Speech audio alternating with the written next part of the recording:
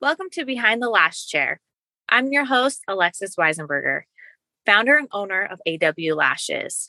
My goal is to help you as a lash artist grow with tips and tricks on lashing, becoming an entrepreneur, marketing, and so much more. This is an amazing place to find free resources and connect with lash artists all around the world. Let's get started. Hi, everyone. We're so excited to be with you today. I am so excited to introduce Halie Baker. She is with us today, and she is a bookkeeper, but I know I'm not even going to do her justice. So I am going to just let Halie introduce herself so they can get to know you and how amazing you are. Oh, thanks, Christine. My name is Halie Baker. I am the owner of Bee Keeps Books. I started my company about 2 years ago.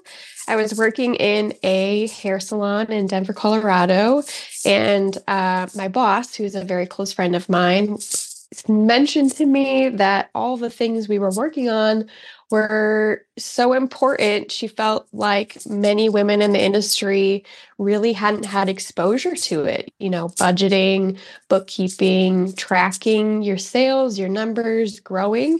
And obviously, as everyone knows, they don't really teach those things in beauty school. So I was like, all right, let's try it. Jumped out there and immediately had like 3 people knocking on my door. So I was completely blown away and just kind of dove in head first while still working at the salon. Flash forward to now, here we are just over 2 years later, and I have about 15 clients all across the United States who do either hair, extensions. I have a couple of lash artists, a wax lady, and I have women who own their own suites all the way up to people who own their own salons. So huge range of people. And my favorite thing is really just empowering women to understand how their business works and to make the best decisions inside of it so that they feel empowered within their life. I feel like there's a huge transfer between owning a business and, being a badass babe in your life. So that's what keeps me going. I love meeting women and talking about everything. And my favorite thing is really just when people ask me questions and I get to answer them. I love that.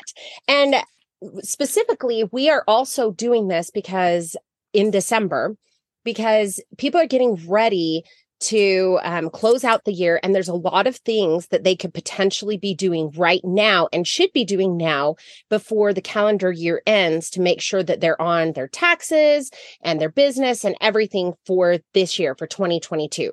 Because as you and I were talking prior to recording this podcast, you said you have a whole list of things you normally go through with your clients to get them ready for the end of the year.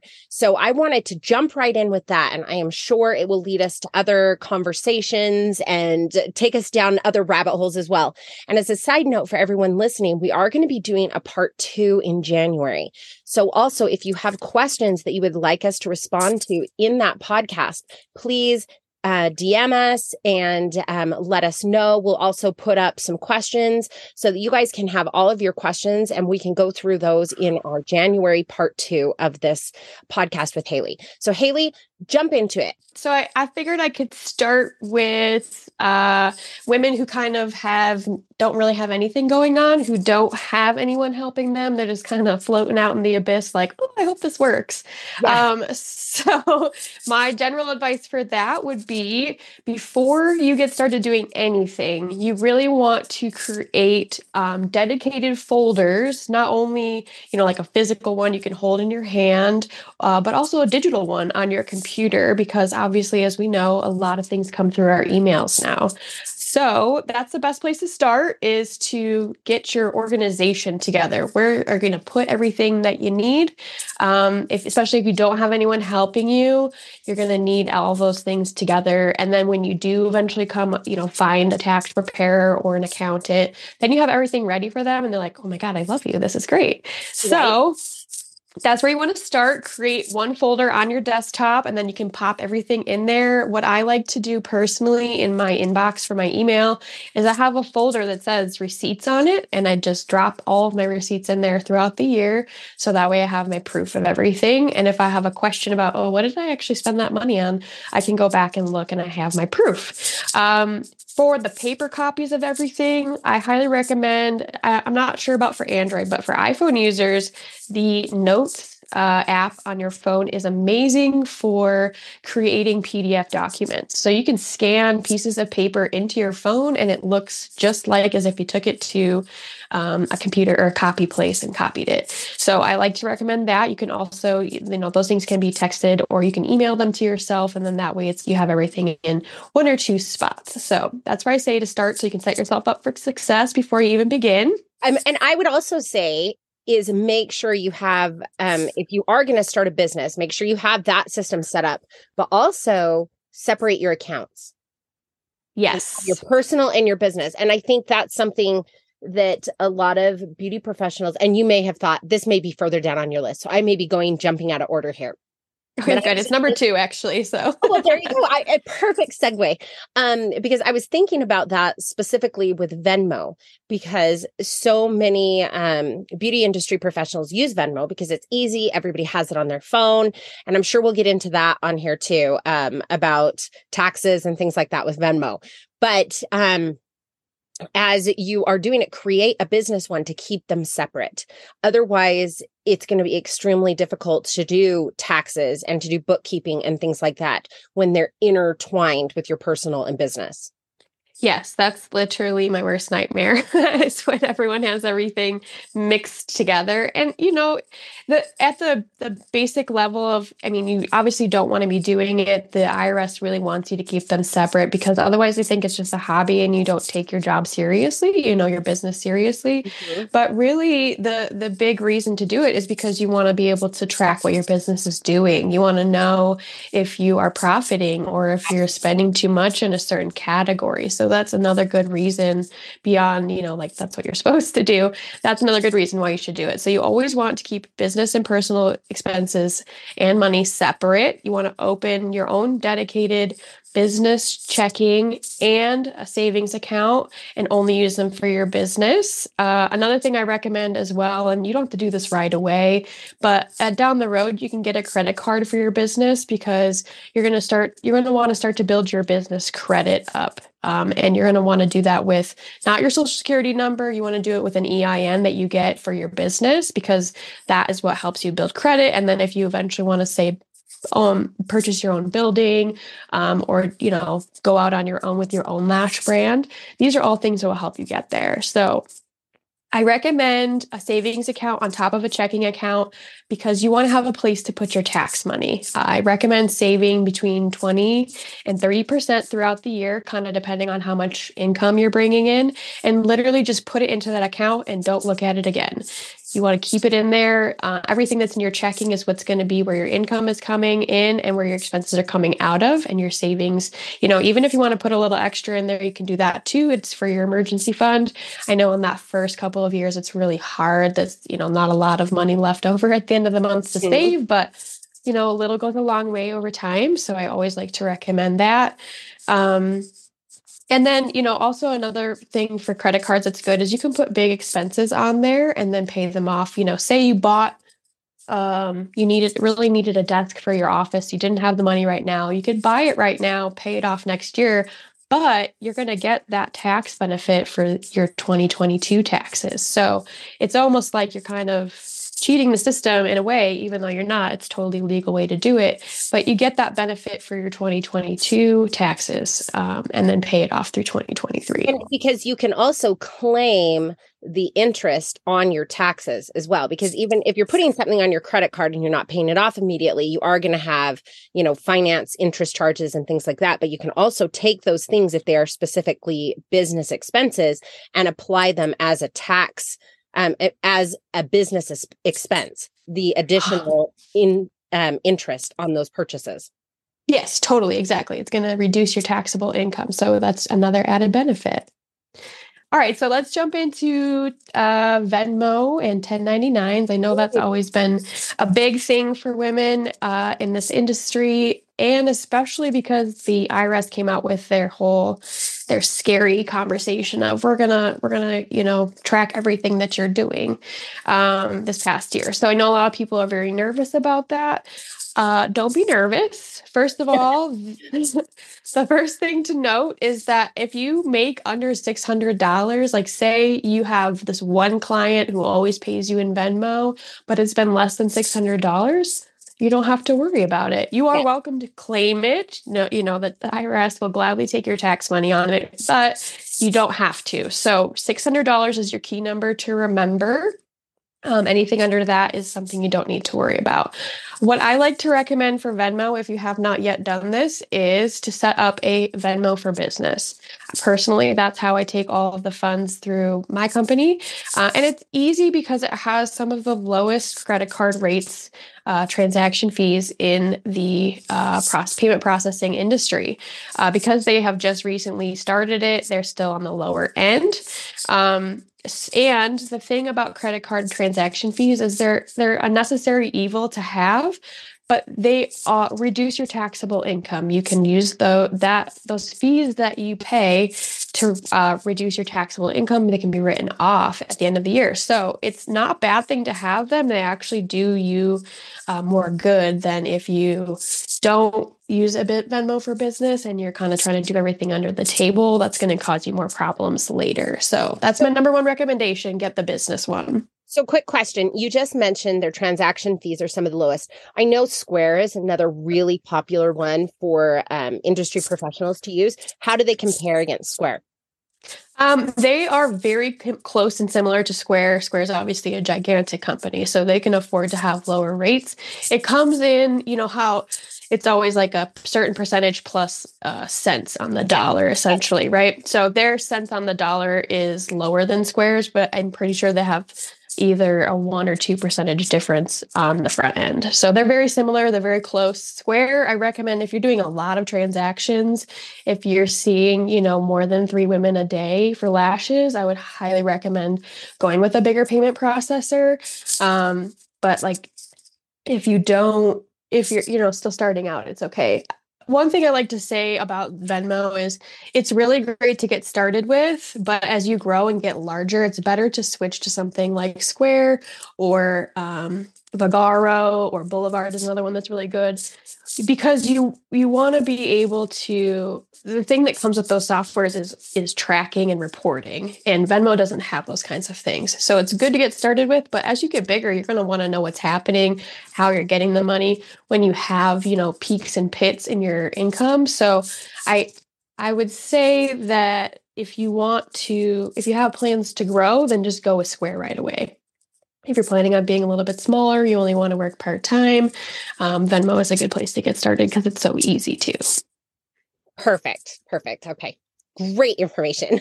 I'm sure everybody is listening to this, just soaking it up and also thinking in retrospect, dang it, why didn't I do Square? Well, because I know it's so many options, I know. Well, and with so many artists too, I think one thing that's hard, and that's why I love that you just said, if you're planning on growing, then start out with a bigger one. Because one thing that I think is difficult is if you get a bunch of regular clients and they're used to paying you through Venmo, sometimes it's hard to switch systems and it's hard for people to switch. They just want to automatically pay you through Venmo. And if all of a sudden now you're doing, Square, they may not be as comfortable with that. But if you're starting out with Square, so if you have that intention, okay, I don't want this to be just part-time and I am going to grow and I want to be on my own and, X, Y, and Z, and you start with Square, then your clients will immediately know, okay, we're doing Square, and then it's not switching systems. So I love that point also because Square and I'm not as familiar with Vagro, but Square has a lot of marketing capabilities as well and allows you to communicate with your clients. So that's different from the financial aspect, but it also has other things integrated into it. So definitely with that growth mindset, I would say going to a different platform where you can look at everything.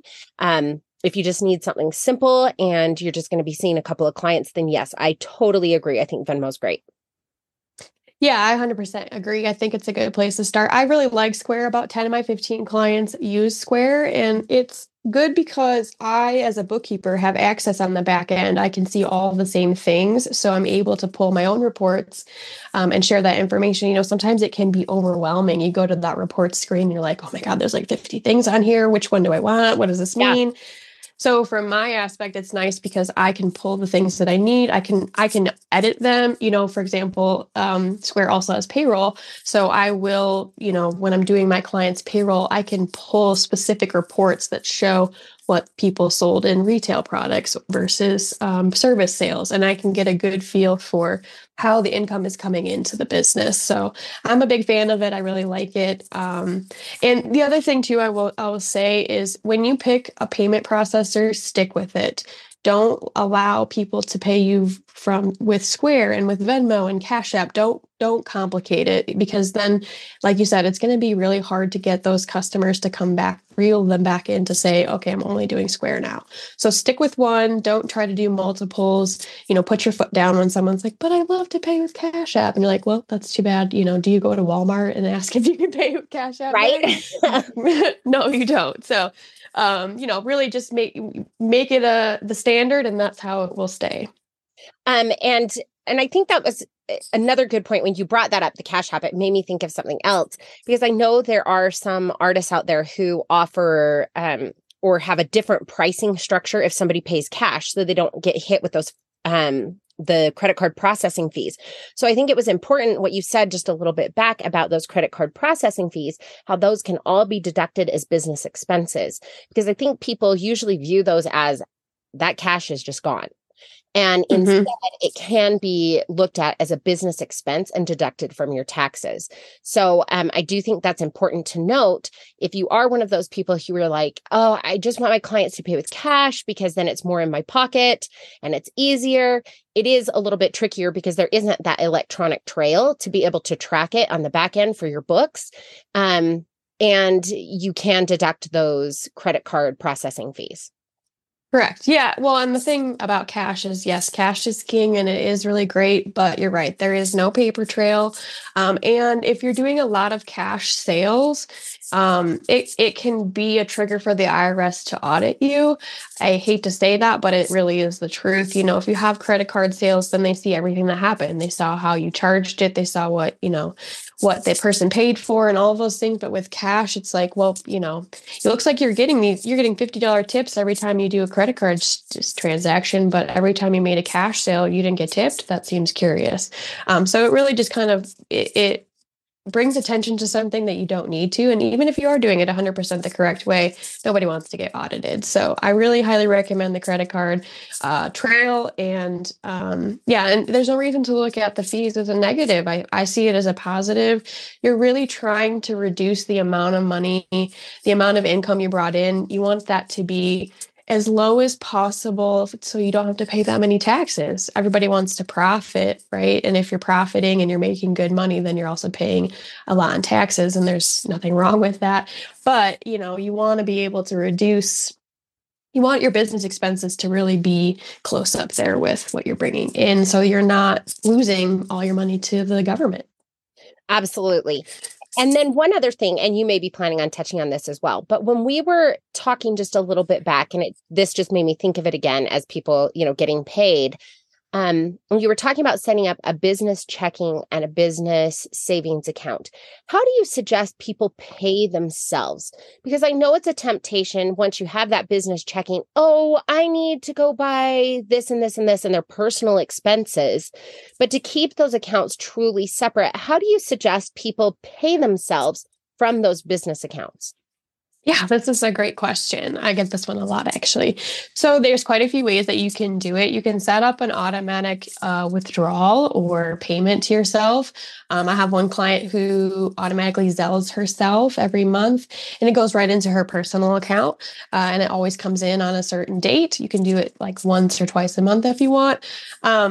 Another way is you can old school write yourself a check and, go and cash it, deposit it into your personal account. But my personal favorite, if you're in a rush and you're like, I really need this money right now, and I got to go to the store then the best way to pay yourself is just to go to the ATM and take cash out. Make sure that you keep the receipt that comes out of the account, out of the ATM, and put that with all of your other receipts, because it's important to prove, that's what you took it for. And you can even write on the receipt, owner pay, and then just put it with everything else. That's my favorite way because it's the fastest and easiest.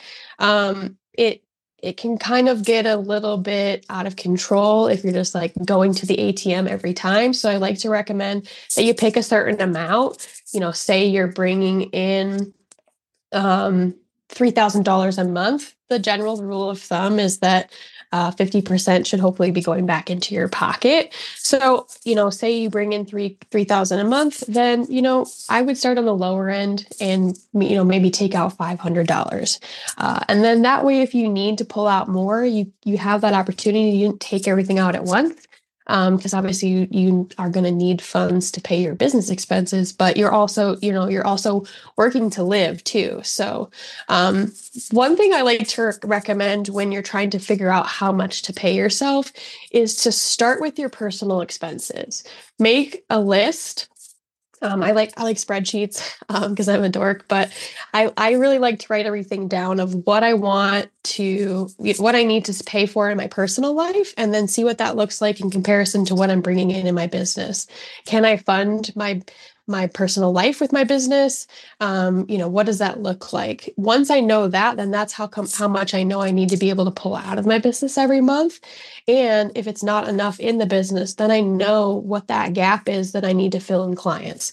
How many more people do I need to bring in to get, say, that extra $1,000 to pay my own personal bills? Because let's be honest, that's what you started the business for, right? Was to be your own boss and to be able to pay for your own lifestyle. So, I like to recommend starting there on the personal side and then moving into the business side.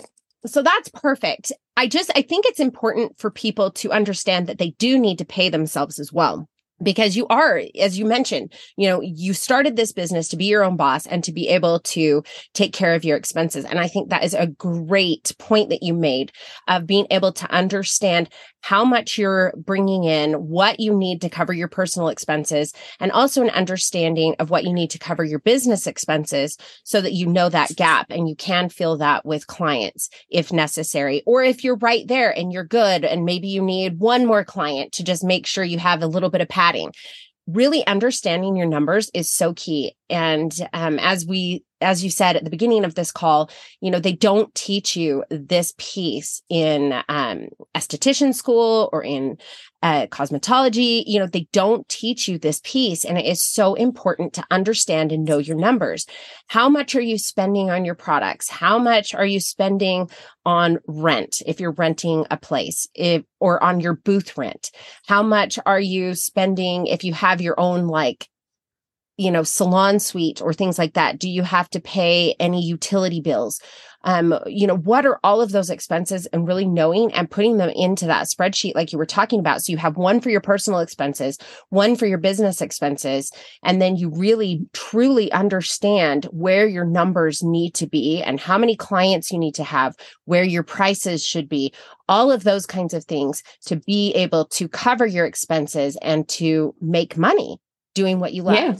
Exactly. Yeah. Because you don't want it to be unenjoyable. Don't get me wrong. Being a business owner can come with its stresses, and you wear a lot of hats between, actually doing the lashes, but also being your marketing person and your front desk person. You have a lot of things going on. So you don't need any more extra stress. I think that, if you have a spreadsheet for your home expenses as well as for your business expenses, you can really keep track of where your money is going, like you said. And one thing I want to talk about in our podcast in January is setting budgets and making sure that you're staying within those budgets for your different categories. One thing you can do now that will help you to save money for taxes is to bulk up on your inventory. Notoriously, holiday season is busy for everyone. They all want to look great for Thanksgiving and Christmas and Hanukkah. So you are obviously bringing in a little bit extra income than you normally would be on a regular basis. And I don't know about many of your businesses, but the businesses I've worked in, sometimes we're busy in January and February, and that seems to be the trend more lately. People get money for Christmas and they're spending it in the beginning of the year. But in the past and with some other companies, things really die out at the beginning of the year. So if you can take that little bit of extra money you're getting at the end of the year to make some purchases that will benefit you, January, February, even March, if you can stretch it that far, then that will help you next year as well, because you're going to have a slower time of year. You're going to be bringing in less money. And you can even set your budgets for less too at the beginning of the year. But I really like to recommend that, if you find that there's a big sale somewhere or like a buy two, get one, definitely take advantage of it at the end of the year so you can get those tax benefits now. Yeah, that's what I was going to say too, and I love that you brought that up, is there are so many companies that are doing sales. I mean, I know like we just did a large Black Friday sale, and spoiler alert, we will be doing some little flash sales around Christmas. And so watching for those sales and making sure you're taking advantage of them. I mean, something that AW does is that we have an influencer program as well. And our influencers get a 20% discount on their products all the time. So if you are someone who uses a specific company of products like AW or different companies, I know many companies have similar type programs. So I would highly suggest looking into those programs to qualify for those discounts. And yes, hit all the sales, use the discounts you can, and stock up at the end of the year. And also because then it helps you reduce with more business expenses, it helps you to reduce that taxable income. And so you end up coming out ahead anyway. You might as well get the products instead of just giving all your money to the federal government. Yeah, exactly. And everybody loves a sale, right? Everybody loves shopping things on sale. So go for it. So yeah, that's a really great way. I think another way to really, if you're struggling, let's say you're struggling on the other side of it and you haven't quite yet built up your clientele, you're still really trying to get people in. One way you can reduce how much you're spending is review your bank statements and look for, those recurring subscriptions. For example, Canva. I spend $12.95 every month on that, and I use it frequently. But if I wasn't, it would be a good time to get rid of it. Or if you can, downgrade your subscriptions. Make them, if you're not using all the features, make it a little bit less. Or if you need more, you can definitely boost it up. But I feel like if you're going to increase it, then you should probably also consider changing it to a yearly charge rather than a monthly charge. You can save money usually if you pay all at once rather than separately over time. And you also get a big tax savings on, switching that over. Say you switched over your website to paying yearly, then you can get that charge in now instead of, making a bunch of mini ones next year. And it's already paid for, so you don't have to worry about that expense. That's a great point. Really looking at because there are so many subscriptions. I think even just in the App Store, taking a look at your App Store and looking at what subscriptions you're paying for on your phone. And what ones are you really using? How many editing apps do you need? Which ones do you use? And I think that's actually a good point for anybody, quite frankly. Even if you have all the clients you need and you're bringing in enough money, periodically reviewing your bank statements and, your apps that you're paying for just to cut out additional expenses. Yeah, there's no reason to pay for things if you're not using them. And you can do that in your personal life too. I think that's a lot of people get sucked into the random, the monthly recurring Apple charge for all the apps that you're getting. So really get in there and look around and see what you can be using. And sometimes it also leads you to find other new things too, other new apps that you could be using instead that maybe are free or at a lower rate as well. Absolutely. No, that is a great point. And then along with kind of what we touched on before, another good thing is to make any large purchases you've been putting off, or maybe any large repairs you've needed to make. Try to get those in now in December. So once again, you can use up some of that extra profit money to reduce your taxable income. Say you've really been putting off fixing that AC and you're like, oh, we can just wait until March. Do it now and get it taken care of. I mean, it's entirely possible that it's a lower rate to get it fixed in the middle of winter because no one's using their AC. I mean, depending on where you're located, at least out here in Colorado, nobody's using it. Try to get those things out of the way now. Not only will it put you ahead for the next year, but again, it's going to reduce that income.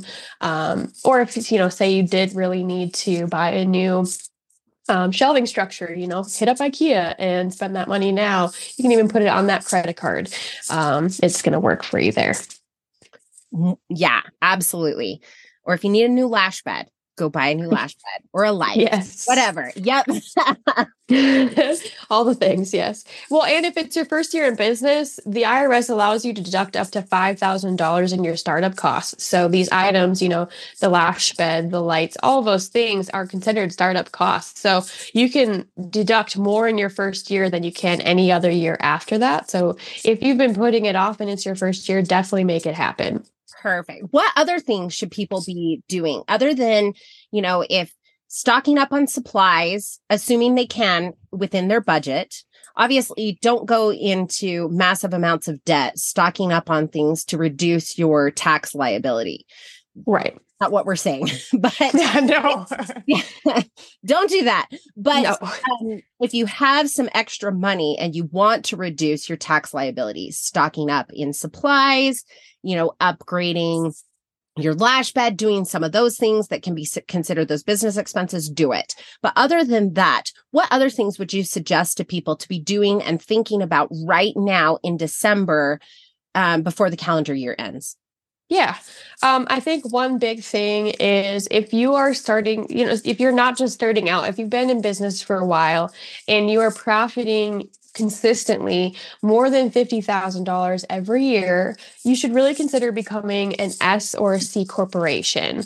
It's a really great designation that you can switch to now. The paperwork, I believe, has to actually be in before, I think it's by January, you have to have the paperwork in and consult with your tax preparer to know more about this. And they'll be able to tell you as well if you are in a good position for it. But the reason why it's great is because it saves you money on your self-employment taxes. So as most people know, when you are an employee for a company, the employer is paying a portion of taxes on your behalf, including that, you're paying a portion as well.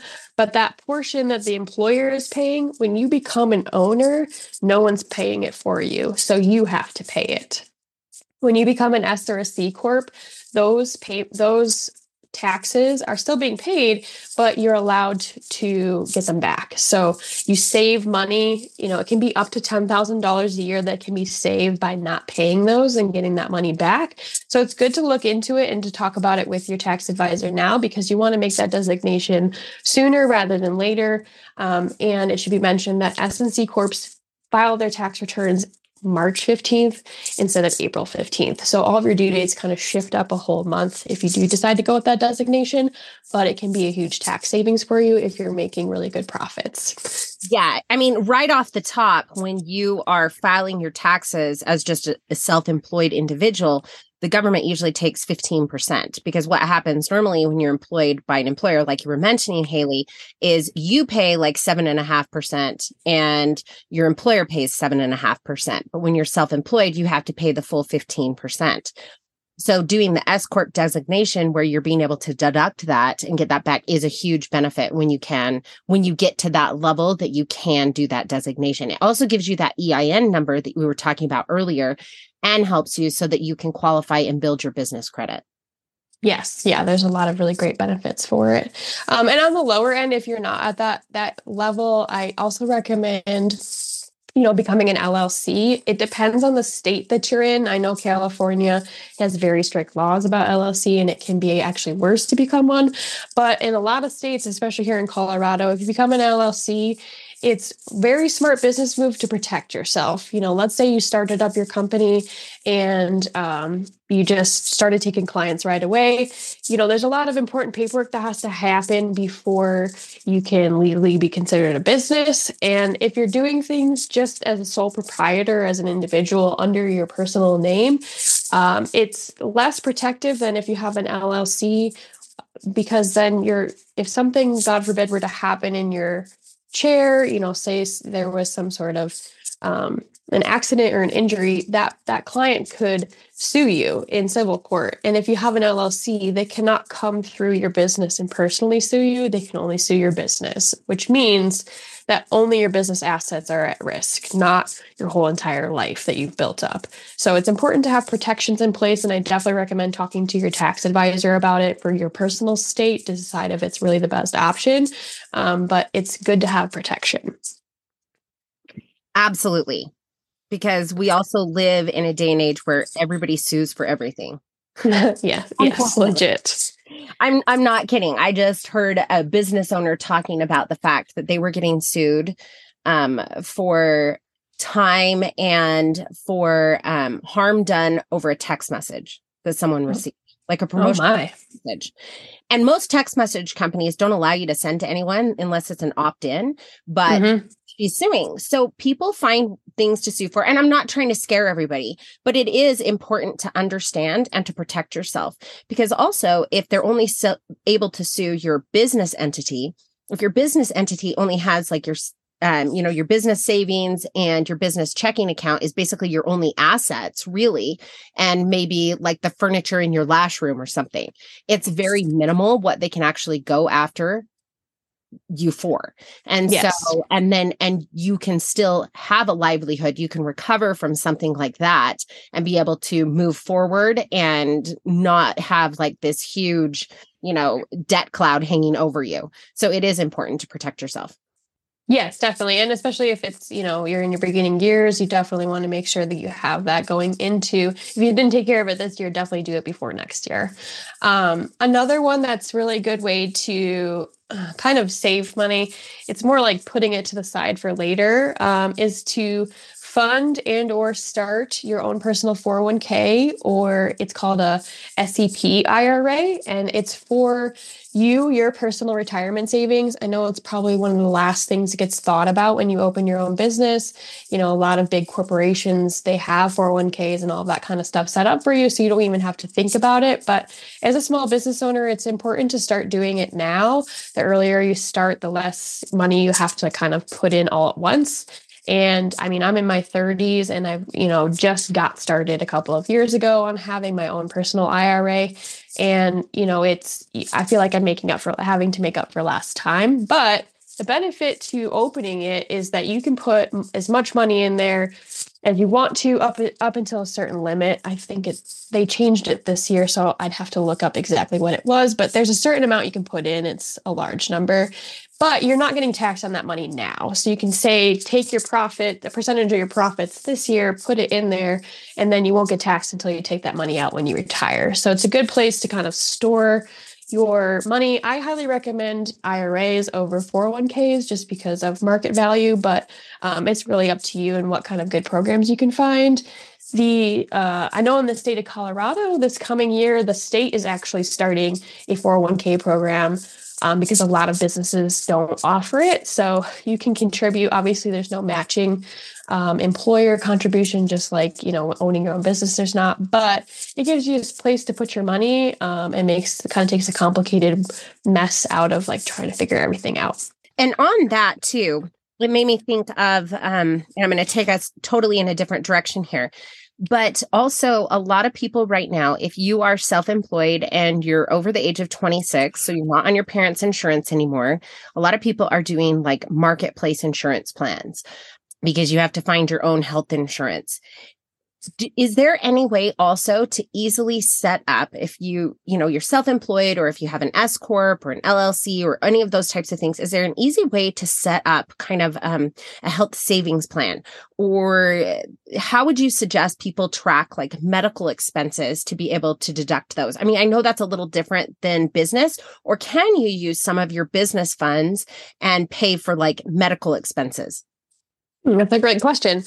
So the IRS is a little bit weird on this one, but essentially, if you are a sole proprietor LLC, if it's just you owning the business, if you'll want to pay for your health stuff, your insurance, health savings account, you want to pay for that out of your personal bank account. However, they allow you to use it as a deduction on your business or on your taxes. So what happens when you file taxes when you're a business is you complete a Schedule C is what it's called. And it's basically a listing of all the things you spent money on and how much money you made. That number that comes up at the end of what your taxable income is, that gets placed onto your personal tax return. And on your personal tax return, you can claim your health benefit, your health insurance, medical expenses, all that kind of stuff. So it's helping you as a business owner, but it's coming out of your personal side of things, if that makes sense. And the best way to keep track of everything, which is actually pretty easy these days, almost everyone is digital. And if you just go back in through your payment portal of your your doctor's offices, it'll have a whole listing of everything that you've paid for in there, as well as the breakdown. You can save the paper copies if you want to as well, but I myself don't like to. I usually get everything digital just to save on paper. So that's the best place to go and look and find that stuff. You could also, let's say you're having a really bad year and you were diagnosed with an autoimmune disease this past year and you went to the doctor 50 times, you could start a spreadsheet with everything that you're paying for inside of there, and just kind of marking what you paid for and everything that kind of goes along with that. So there's a couple of different options, but the most important thing to remember is that you don't want to pay for it out of your business. You want to pay for it out of your personal bank account. Perfect. I was just thinking about that because I'll admit, as someone who has to do the marketplace insurance and all of that kind of stuff, I thought, you know what, there's probably other people who are dealing with that as well. So understanding that and having that information is great. Okay. So going along in our checklist, what else should people be thinking about and doing? I mean, and maybe they're not doing it this year, but maybe they're thinking about it. For example, what is the best way to track expenses? Should people be trying to navigate QuickBooks or just have the folders on their computer and then like the hard copy folders? What should people also be thinking about to set themselves up for an easier year next year to be able to track their numbers and track all their information? Yeah, that's a great question because let's be real, it's the end of December here. So there's a lot of things you're not going to be able to do, or you're just like, I just give up on this year and you want to start fresh for the beginning of the next year. So as a bookkeeper, I would highly recommend getting a bookkeeper at the very least. We are not accountants, so we definitely are not as expensive as accountants. What we do is help you with your expenses and income. Essentially, I personally like to work with QuickBooks, but there's a lot of other great software out there. Xero is one of them, as well as Wave, which is another cheaper option if you're just getting started. So I recommend let me start with this. If you're just at the basic level and you're like, I just need to make a change right now, then I recommend using the Google suite of products. So if you have a Gmail account, it comes with it, but you get spreadsheets for free along with that subscription. So have at the most basic level, a spreadsheet that says date, vendor, how much it cost, and what did you buy? At the very least, do that. So, say 12/1, salon centric, $30.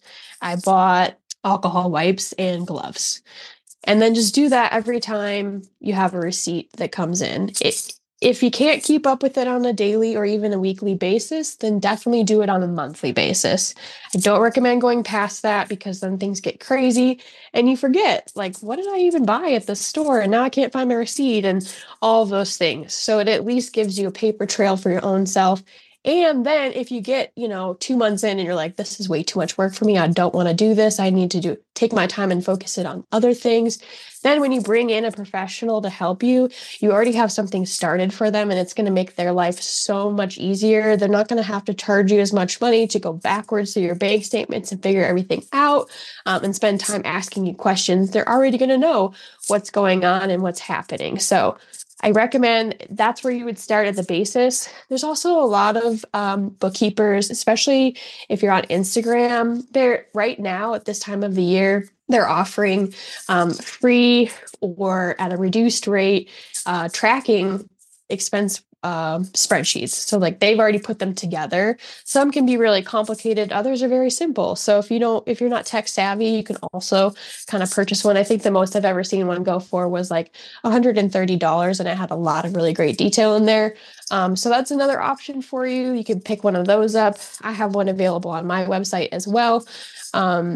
You can kind of go that direction. Then if you're ready to pick someone up, I highly recommend, like I said, starting with a bookkeeper, because you can really form a personal relationship with them, talk to them. All of my clients I talk to sometimes on a daily or weekly basis. I mean, we don't always talk about books, but sometimes we just talk about personal life. Life gets hard sometimes, and it's good to have an open relationship, because then people understand what you're going through and kind of what's, happening in your business, and how, if you're like really stressed out and there's a lot going on, then we know not to bother you and kind of give you some space. Or if you need someone to check in on you all the time, then we know that. So it's good to have an open relationship. I say definitely do your research. Find someone who, if you can, is dedicated at least to the beauty industry, if not to the lash industry. Find someone who has, like myself, worked in it, or specifically only done, works with clients from that industry. You'll get a lot further. I'm not saying that people with general knowledge can't help you, because they definitely can, but it from what I've heard from my clients, it helps them a lot more when people know exactly what they're going through on a daily basis, and what they're spending their money on. They can ask more personalized questions of like, what should I do exactly in this situation and scenario? And then they typically know. From there, if you're on the bigger side, then I definitely say get a accountant, CPA, or an EA, which is called an enrolled agent. They are all at the top tier. Really do your research on them as well. But you're going to want them to give you a little bit more tax advice, things to know for, like I was mentioning with the S Corp, C Corp, how much money you should be saving for taxes, all of those kinds of things. They're going to really have the knowledge on it. And they can also sometimes do your bookkeeping. So then you kind of have a one-stop shop. There's nothing wrong with having a bookkeeper and an accountant who are separate companies. But sometimes it can be better to have everything under one roof. Well, and I just wanted to touch on what you mentioned, finding someone that's familiar with the industry. I at least think absolutely look for people who have experience in the beauty industry, because then they'll also know what kinds of questions to ask. Like you were talking about, the personalized questions.